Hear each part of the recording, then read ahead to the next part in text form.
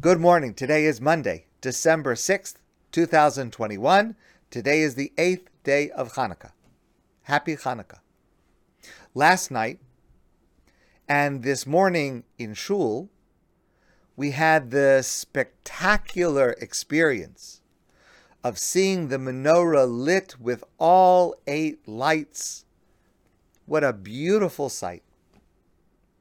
In our homes, there were often multiple menorahs, all lit with 8 lights. And in public, every menorah that you would see anywhere had all 8 lights lit. It's the only one night a year that it happens, the 8th night of Hanukkah.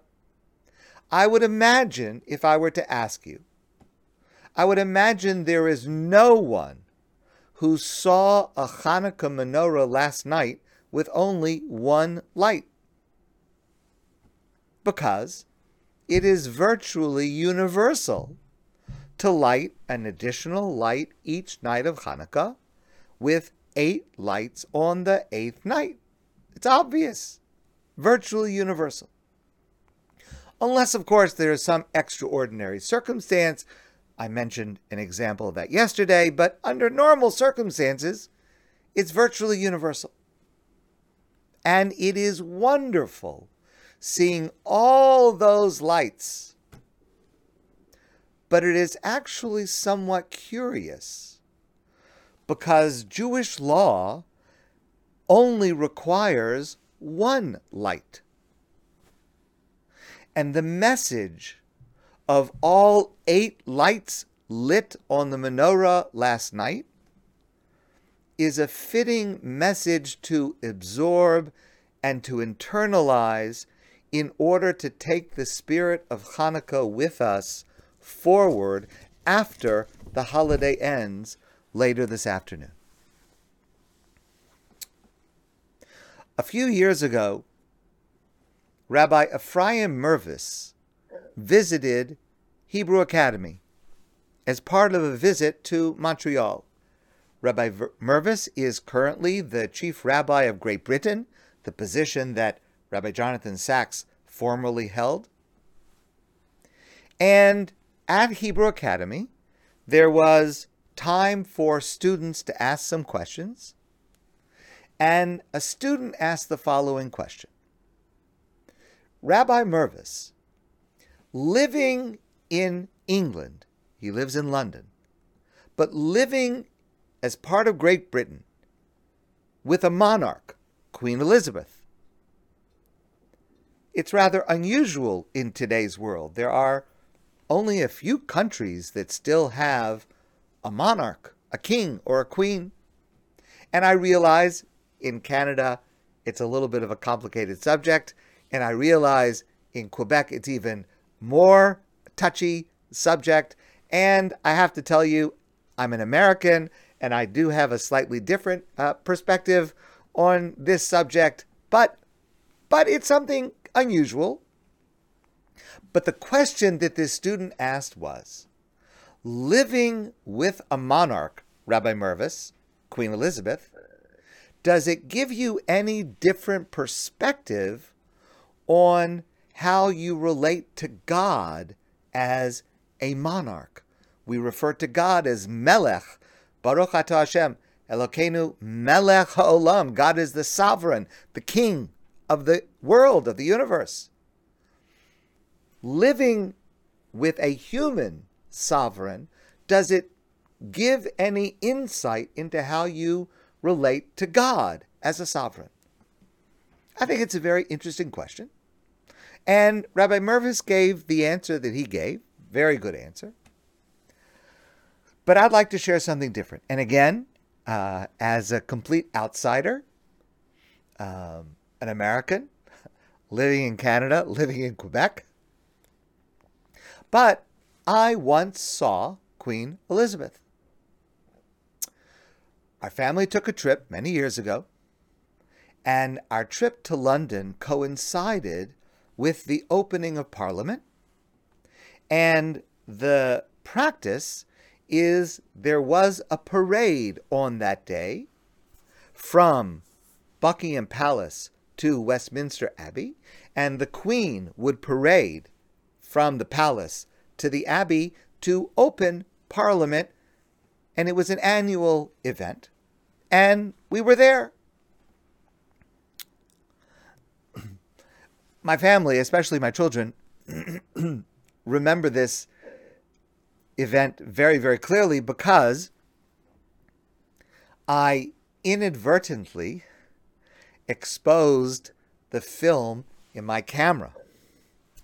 So we don't have any photos of the Queen, although I had taken a rather magnificent, pretty close-up photo of the Queen in her carriage. I had it, but I lost it, and my family, especially my children, enjoy reminding me of how I ruined the photos on that trip. Okay. But I also remember something else about that day, something I've never forgotten, something that made a very deep impression on me. So there was a crowd along the route. This is a big deal in London. And the whole route was crowded on both sides of the street. And the street was lined with soldiers standing at attention. British soldiers standing at attention, lining the street from Buckingham Palace to Westminster Abbey. Very impressive, regal sight. Now, we were there early to get a good spot so that I could get a good photo of the Queen, which I did get, even if I can't show it to you. And so we were there early, and then also early, before it was supposed to start, these guards, these soldiers in their dress uniforms, they were also getting into position, and the guards were standing approximately 4 feet apart from each other. So they were lining both sides of the street, and approximately a guard every, I'm guessing, about 4 feet. And just before the Queen was about to begin this parade, an officer came by to measure exactly the distance between one soldier and the next.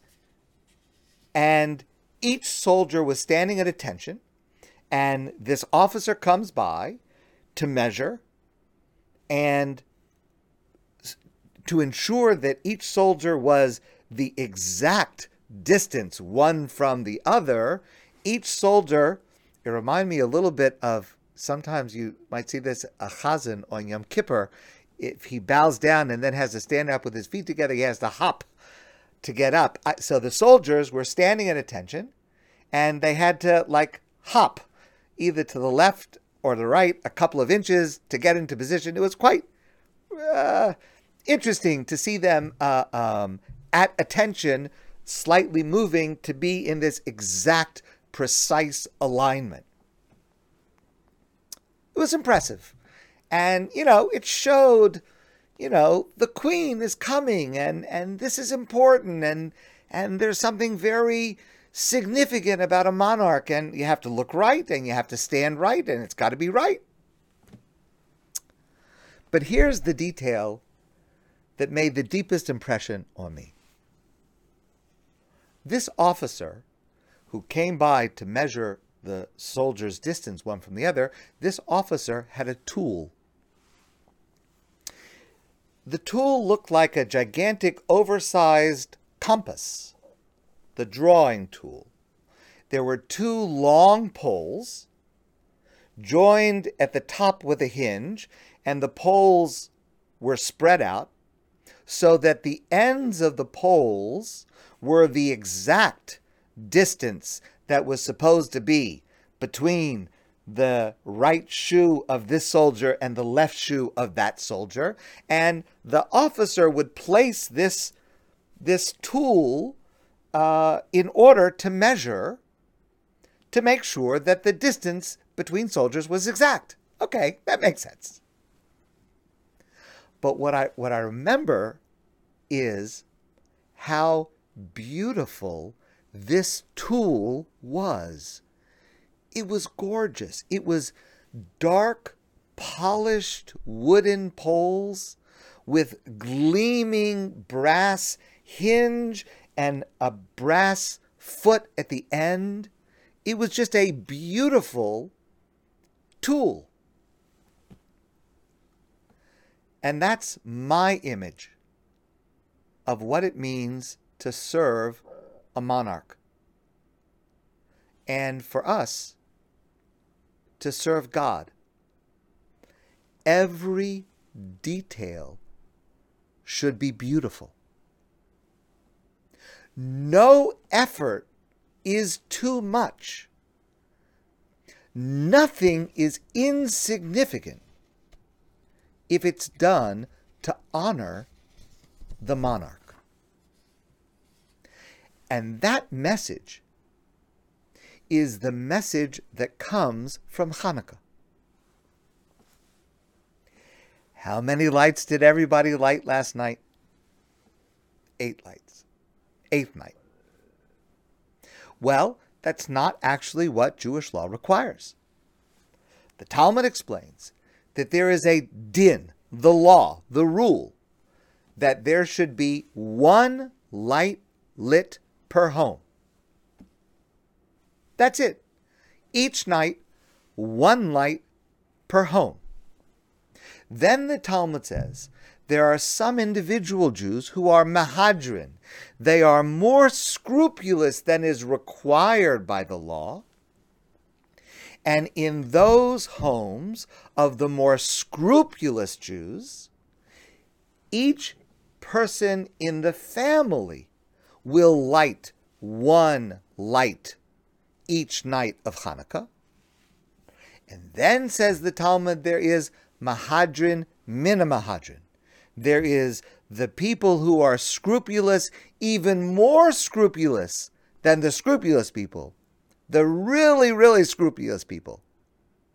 And they will light each person in the household, adding an additional light every night of Hanukkah until you get to the 8th night where there are 8 lights. And not only 8 lights, but if there are several people in the family, each one will have a menorah of 8 lights last night. That's what we saw last night. But what's so curious about this is that this is a general feature in Jewish law, many, many areas of Jewish law, where there is a din, there is the law. This is what the law requires. Then there are some individuals that are machmir or mahader. They are stringent or more scrupulous than the law requires. Okay, some people are more careful about certain mitzvahs. Some people do it not to the minimum level, to the maximum level. All right. Different people will choose different actions that are more meaningful to them. In this particular area, I don't just do the minimum, I do more than the minimum. In this area, the minimum is fine. Every Jew has the right to choose between a range of different practices. Take the mitzvah of tzedakah, giving charity. So, how much money should a person give to tzedakah? Well, there's a general guideline, but some people give a little bit less. Some people give the recommended amount. Some people give a little bit more. Some people are more maximal in other mitzvos, but not in tzedakah. Every person is different because human nature is different. What is unique to Hanukkah, and I'm not familiar with any other area of Jewish law where this applies, is that it has become the norm, virtually universal, for all Jews to observe this maximalist standard. I've never seen a Jew on the 8th night of Hanukkah lighting a menorah with 1 light. Maybe somewhere there is. And again, in an extraordinary circumstance, maybe. But under normal circumstances, and thank God, it's such a wonderful thing. So many Jews participate in Hanukkah. It's beautiful. It's wonderful. But they don't only participate, they're participating the maximal amount. Unique. It's unique to Hanukkah. Because remember that the word Hanukkah comes from the word that means dedication, and also the word that means education. Because we are dedicating ourselves to God's service. We are educating ourselves and our children and our grandchildren in how to serve God. That's what Hanukkah is about.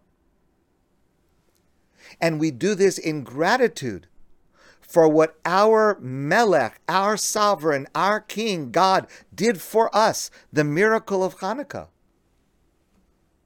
And so we respond, not with the minimal fulfillment, but with the best effort, with the highest level. That has become the norm. Chinuch, education, and rededication is part of Hanukkah in order to inspire us to adopt this attitude more generally to mitzvos throughout the year. Having done this on Hanukkah, not to the minimal level, not to the medium level, but to the maximum level, should orient us to thinking about, we're doing a mitzvah, we're doing something for God, in gratitude to something amazing that God has done for us. What does it mean to serve a melech, to serve a sovereign? No effort is too great. No action is insignificant when it's done to serve God. This is a lesson that we need to apply as we go forward after Hanukkah is over, to all the mitzvos that we do. We need to try to keep in our mind's eye the visual image of last night's Hanukkah menorah and remember why all those lights were lit. And to let that attitude stay with us going forward. Not just the minimum when it comes to serving God. The minimum is okay. But let's try, not just for the minimum, but higher than the minimum.